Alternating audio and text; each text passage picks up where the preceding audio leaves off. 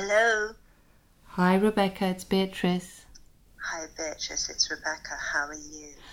I'm very well, thank you. How are you? I'm all right, thank you. I've had the exam board at work, so all of the marks have been ratified. My students all did very well. Oh, good.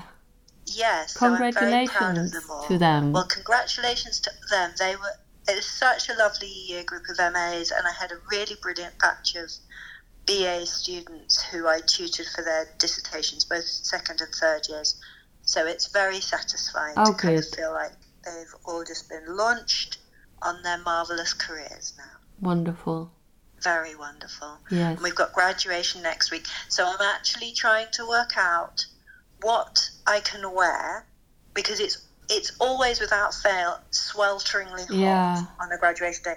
And as you know, the robes are like some kind of evil synthetic that just bakes you. You're like a chicken with a foil wrap on you in the oven. I've actually never been to a graduation. Oh, so. Well, they're quite... I've only been... Like, of my own, I only went to my PhD one. But I do enjoy going to ones for my students, because I'm just like a kind of blubbing, proud person that they're all graduating. But... yeah, it's really hard to know what to wear underneath, because the robes are designed, for male academics, really. So they only really work if you're wearing a suit, because you need something to kind of anchor the hood and everything. Oh, yeah. So if you're a woman, you're having to, like, have stuff safety pinned to your bra and stuff. It's really not cool. No. Plus, you're baking hot, so it's really hard. Plus, they are the most ridiculous things that make you look like Henry VIII. For University of London PhDs, they're kind of... I mean, I love red and blue, but they are like the worst shades of red and blue. Mm. And then you have a hood, and then you have a black velveteen bonnet. Can you imagine me in that? Yeah, I do wonder why that hasn't been changed. You know, you could still have the ceremony, but you don't need to have it medieval. You really don't. You really don't. And especially having medieval made in polyester or whatever it is. Mm. Yeah, medieval mixed with the worst of the modern world. Yeah, exactly. It's like, we're not doing tradition here, we're doing ugly, and we're doing old school, male dominated, and this is not what we want out in the universe. So if someone would like to do away with all of that and invent something else that we could wear, I would be thrilled. Yeah. Okay. But yeah, so if you think of anything that's the clever thing to wear. Yeah, because the other thing is, my final thing, then I will be quiet, is that it also relies on you wearing a suit, so you have pockets to put, your stuff that you need to carry with you when you come out of the graduation. So you can't really have a bag. Some people do, but it looks a bit weird with your robes and whatnot. Yeah, you probably then have a bulge in a weird place. Exactly. So it's like thinking what is cool will not get super wrinkled, will have pockets that I can securely have my items in without looking like I've grown weird bulges, and which will anchor the stupid hood. And I'm not saying this against University of London. I proudly wear my University of Londonness and University College and PhD and all of that. But please, why do I have to be a fashion horror show to do that? It sounds like even if you could wear a suit, but that sounds like that's really, really super hot then, because you've got more layers. Well, yeah, I have done that in the past. I have worn like a nice fitted jacket and pants and la. But then I was so hot, I thought I would die. And I remember coming out and speaking to people's parents, and I'd taken my hat thingy off. And I didn't realise until, I got home that I looked like I'd had a lobotomy. I had like a big red mark across my forehead where the bonnet had been. And I'd taken it off and been talking to everyone's parents with this enormous red rup thing in my forehead. So I must have looked charming. So I'm happy to be going. I'm super thrilled for the students. Could not be prouder. But I just wish someone would just handle it and not think I have to do it in homage to the Henry VIII style, but just completely rethink it. Maybe we could have like a Miss World sash. I don't know. Oh, But there must be something we a can sash do. is. I'm always for a sash or a rosette. You know I'm how I always like for a sash rosette. Yeah, if I could have a sash and a rosette, I would be super happy. Okay, well, so that's something we can we'll work write on. a letter. We'll find out how to write a letter to about having it switched. Okay. Marvellous. But enough of that. What have you been up to, Balin? Well, I've been quite busy this week. I've been to quite a lot of events. Oh my. So yesterday I went to a whole study day about Dior at the V&A, which was very nice. Wow. And were you speaking at that? Yeah, I talked about Princess Margaret. Surprise, surprise. Yes, it was really interesting. She had a few lovely Diors. Yeah, she had. And yeah, there was Stephen Jones and quite a few people from the V&A, and Jean Dorney, she was the model, and her daughter was there and talked about her mother going to Paris. So that was all. It was really, really interesting. Sounds great. And then complete other end of the scale, on Thursday I went to the British Library and they had an event which was called Queens of Punk, Polly Styrene and Jordan. So two ultimate idols. Yes, so just being in the room with Jordan for me was pretty amazing. Oh my God. Is she still Jordan-esque? Yes, she's still very Jordan-esque. Oh she was fantastic, and Polly Styrene's daughter was there, and it was to also celebrate the launch of several books. So one is Defying Gravity, Jordan's story, and you should look at the cover. It's an illustration. It's absolutely amazing. And then the other one is Dayglow, the Polly Styrene story. So it was Celeste Bell, who's the Polly Styrene's daughter, and Zoe Howe, she wrote the book with. And then Jordan and someone called Casey Unsworth, who they wrote the book together. And then they had a panel, the chair was someone called Vivian Goldman, she's a professor of punk, apparently, in New York. Oh my God, what a dream job. I know. What a dream title.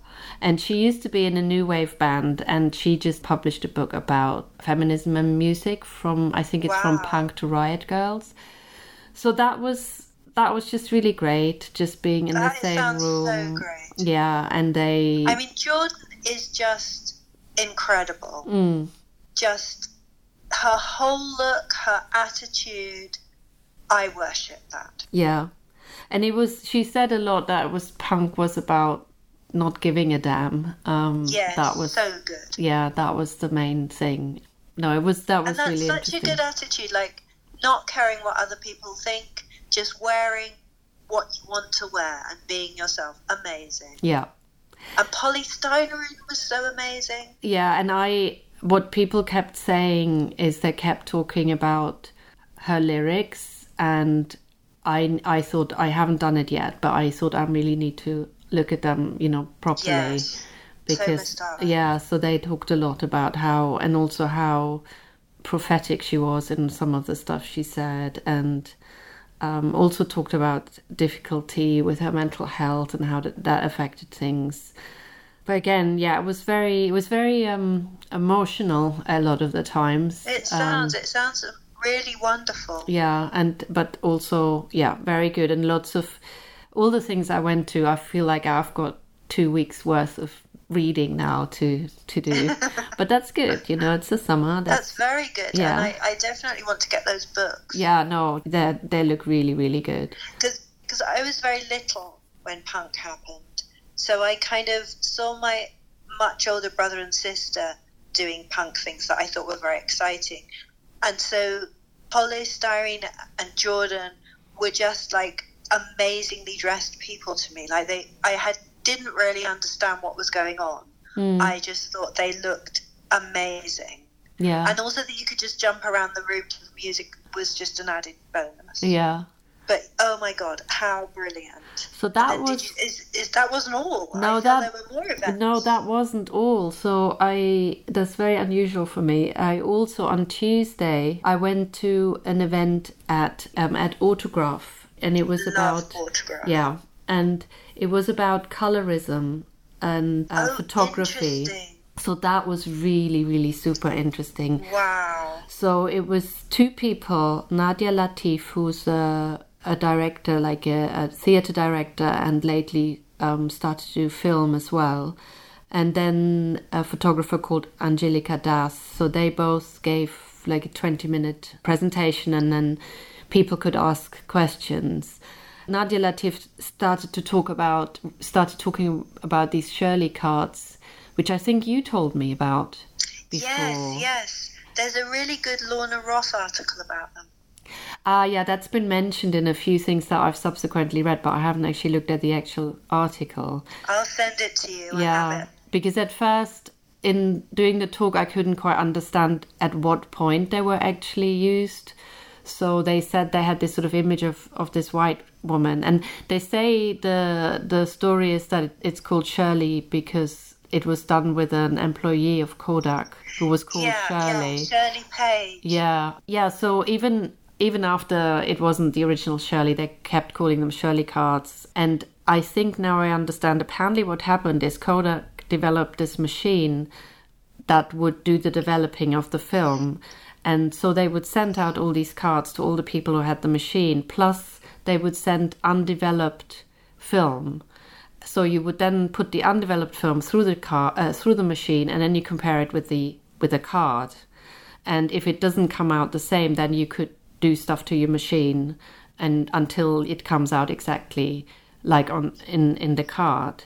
So the machines were calibrated to represent white skin very well, which then means it doesn't necessarily work well with black skin. So this is sort of what she was talking about. She was just talking very briefly about the photography side, but then primarily about feature film or moving images. Yeah. And how people talk a lot about that people of color aren't represented, but didn't talk so much about how they're actually being represented. And aesthetically, I mean, there's also about how they're being presented in what roles, and there's all of that. But she meant sort of more aesthetically. And then there was sort of quite a lot about how people like Spike Lee, for instance, really worked on that to make sure that black skin looks actually not ashen, but actually looks really well on the skin, and how you can do that. Well, I think that the cards were sent out to, as you say, to like film developers, but the film itself was also calibrated, like the technology of the film, because obviously photography is all about light, and black skin absorbs 42% more light than white skin. So that the film is calibrated to white skin, and so like the means of creation is, and then the means of production is in terms of printing, but also like I think, or even like projectionists. Oh, really? I'm not sure about that, but I think so. And the cards are insane. Did she show you? She showed just one, or maybe she showed two. I have since looked at them, and I saw the very early ones. And then in the 80s, they do have a card with a black woman, an Asian woman, and a white woman. So apparently that was done because furniture companies said the different colours of wood were. Yeah, it was. I mean, it's just so disgusting. Yeah. It's like viewing science as neutral, even though it's dominated by male white people. And then it's also capitalist. So it was because chocolate, so Kodak dominated the American market in film production, processing, whatever. And chocolate manufacturers wanted better definition between dark and milk chocolate because in advertising they couldn't tell the difference. Yes, as you say, furniture manufacturers wanted more definition between different kinds of wood. So I think in the Lorna Ross article about the Shirley cards, she talks about how there had been some discussion and some questioning because of school photographs. Yes. That once schools were desegregated, you obviously had classes of children of colour and white children together. And so parents had complained, but that wasn't the kind of motivating force. It was for product shots. Yeah. And so she, Nadia Latif, she sort of said that, she said it almost equates people of colour on film with furniture. So she made that sort of comparison. And then, she did talk about that is sort of changing, and that there are people, she mentioned in particular one cinematographer who worked on Selma, he's called Bradford Young, and he studied at Howard University, And there's one professor there. A lot of people who studied with him have a sort of different approach. And apparently one thing to do is moisturize. You're meant to over-moisturize. There was a bit about the sort of technical aspect. You know, it's obviously possible to do it properly, but it sounds still a bit like you have to work against something. Which is, it's just kind of, I mean, it's not unexpected, sadly, but it's horrifying. It's still an issue. Yeah. And as you say, you're working against what the technology provides rather than technology is keeping up with the population and the needs and because the Lorna Ross article is really fascinating, and I think the Shirley cards are sort of horrifying on so many levels, and they kind of expose sort of embedded racism so deeply, and also misogyny and sexism, because the early cards, they're real kind of, they're like middle class conservative with a small c, ladylike white girls. Like, they could be men. Yeah, that exactly. And I also think they're highly decorated. I think the very early one, she has very bright lipstick, and I have a feeling I've seen fur, but maybe there is and different textures. I think they're also trying to get into the. But even the ones where they have women of colour as well as white women, they're so kind of obnoxious in the view of femininity, and there's like the skin colour, which is the ultimate crime of all of this. There's the way women are represented. There's the fact that these were used as pin-up cards. Yes, there is that. By male film-related people, which is just obnoxious. I'm just going to keep saying obnoxious, okay? It's all obnoxious. But have you seen, there's also one which was like, hey, we're using Latinx women. So there is a woman, with a Latin woman, but a very, very pale-skinned Latin woman. And she is dressed like Carmen Miranda. Oh, really? So in order to show all the different, like textures, objects, blah, blah, she's got, like bananas on her head and whatnot. So it's like they're taking one offensive racial stereotype in order to supposedly stop another one. Yeah. And it's just gruesome. And then there's another one, so I'm just going to keep listing them, okay, where all the women are naked. Like, they're women of different skin colours. Yeah, but they're naked, but they have strategically... It's like they're in a hostage situation. They're all just standing in front of the camera, and then there's like an array of different kind of mad objects around them, including, I feel, a stuffed kangaroo, but maybe that was a fever dream that I had when looking at it. And then they're holding up pictures that are clearly, supposedly, in the minds of the men who created this image, they are just neutrally placing objects, textures, blah, blah, to tune the camera lighting. But truly, it looks like they're in a hostage situation. It's terrible. Oh, I didn't see that. Yeah. Yeah, a lot to think about it, because I think that comes up a lot, this thing that, it's just not practical, or it's just, it's just the technology, or it's just, just blaming it onto something else. And it also relates to cosmetics needing to be made for different skin tones, and even like tights and things being made for different. Yeah. They did talk a bit about names for colours in the past, which is also... that's interesting. What did they say? Well, if you look, I have a lingerie catalogue from the 20s. And, oh, do you? Yeah, and the dark shades, the names that are used for those, it's just, I think that went on until the 50s, if not the 60s. God.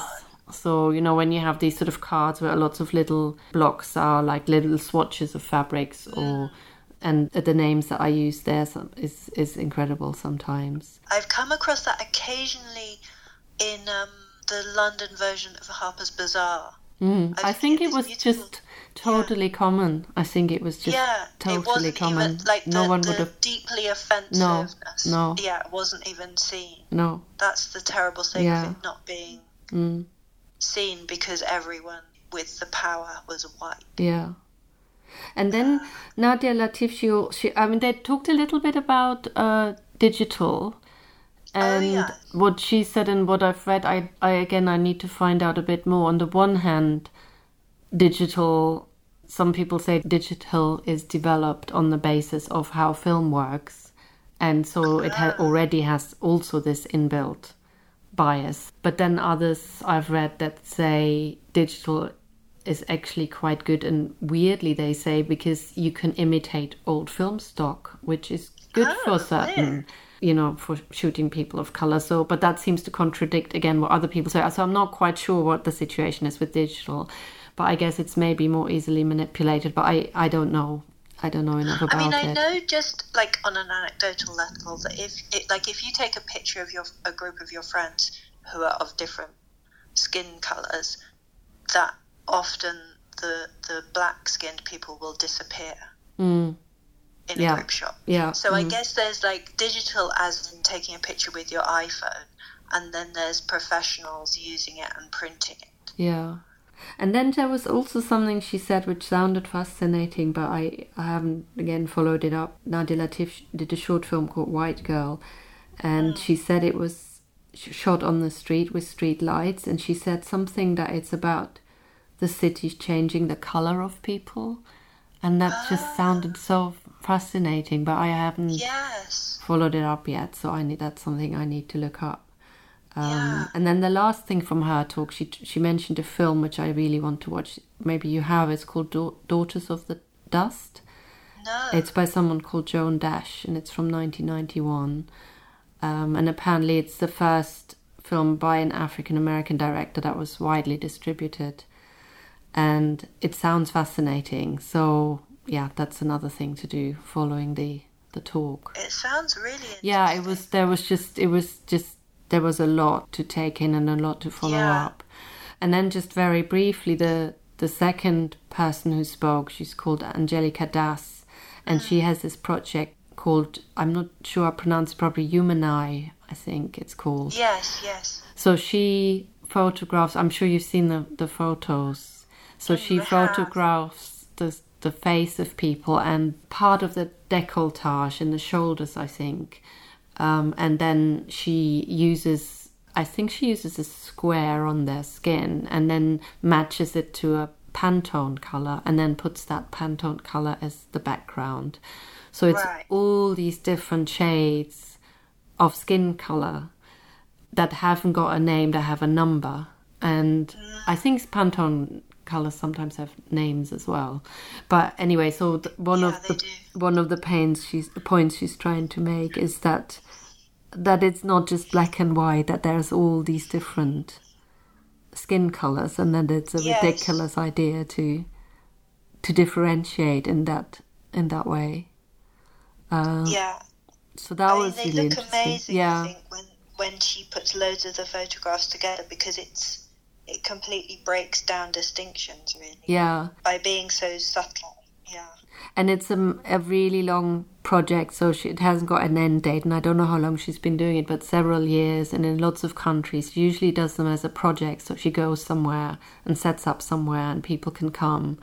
And she photographs them. And then someone asked, what do you do if someone turns up with lots of makeup on? And she said, I will still photograph them. I will explain to them that will put them online, but they might not be exhibited if it's exhibited anywhere. Because it doesn't... Yeah, I thought that was interesting. And people, there were some more sort of technically minded people who asked about her setup. And she said it obviously, the thing about it is it has to be absolutely, totally the same. Otherwise it doesn't work. So she schleps her big lights everywhere, and she just makes sure that every time her setup and her film, I think she does digital. She even was talking about, the setup on her camera and what camera she has, but she just has to make sure it's always totally the same.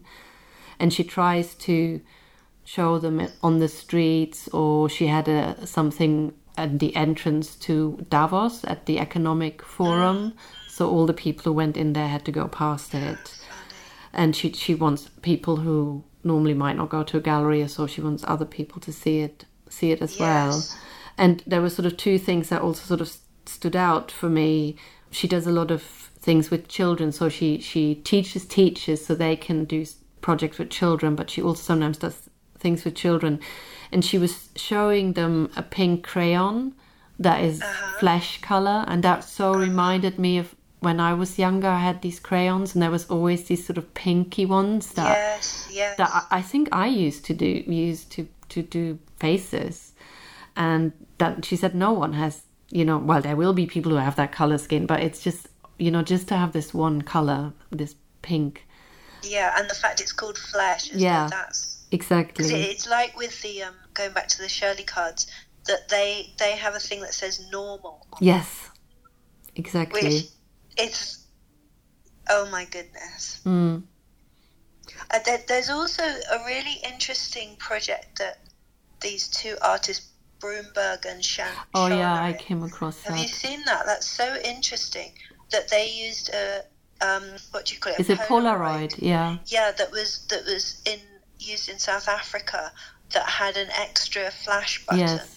To photograph black people, which you think, well, that seems good, but then it wasn't, because it was used to create passes to control the movement of black people during apartheid. I mean, and it's like that kind of encapsulates the power dynamic and the white privilege. Yes, and the control of technology, because as you were saying, that the first speaker said about, who controls the media and who controls the means of production and the creation of the means. Yes. And what was interesting also with the Human Eye project, there someone said, well, partly what you're doing reminds me of old anthropological methods of classifying people. Yes, so it does, you could flip it. Yes. And she said she has been approached by people who want to use it for face recognition, or and she says she obviously doesn't want to have anything to do with that, but she says it is something she cannot control. She doesn't want to, have anything to do with it, but so I thought that was, interesting again, that she's trying to do something positive. She's trying to show diversity. Yes. But it can come, I suppose the way she transcends the problematic side is that it's an ongoing project, and people are self-selecting who come to be photographed, and it's showing as many different kind of people for their difference. Yeah, that's what she said. She said she starts from an understanding of difference. And I guess what she also, the using of, I think on the actual pictures, it doesn't say the Pantone color, but that's definitely something I want to look into. The name, it just says the number. No, it doesn't. I've just gone on her website, and it just has the number. Just has the number, so which one would hope is sort of neutral-ish, but then what is neutral? Whatever is anything ever. But it's better than trying to come up with color names. Wow. Yeah. That's so interesting. Well, that's a very interesting week. Yeah, it was a very packed week. To think about. Yes, lots of things to follow up. My goodness. Are you going to lots more next week, or are you having a point of reflection? I'm going to something next week. Oh my goodness. At the Barbican, which is about language and gender. So I can tell you about that. I can't wait. That sounds very interesting. Yeah, I hope, Well, my goodness. Very fascinating. Thank you. Well, no, thank you for discussing it with me. And thank you for inviting me to. Okay, this could go on. Well, yeah, I think we probably should just stop now. Yeah, you're right. And actually, talking of stopping, you are away the next 2 weeks. Yeah, that's right. On holiday, which is very lovely. And then I'm away the 2 weeks after that. Okay. So we can speak again on the 11th of August. Okay. So we have to store up all our thoughts. Yes. And make note of them. Make notes. For the 11th of August. Okay. Yeah. When we'll be reunited, and I'm sure it will feel so good. Yes, it definitely will. We can do a duet at the beginning. Oh my God, yes. Okay. Okay. Well, have a glorious holiday. And you. All right. Bye then. Bye.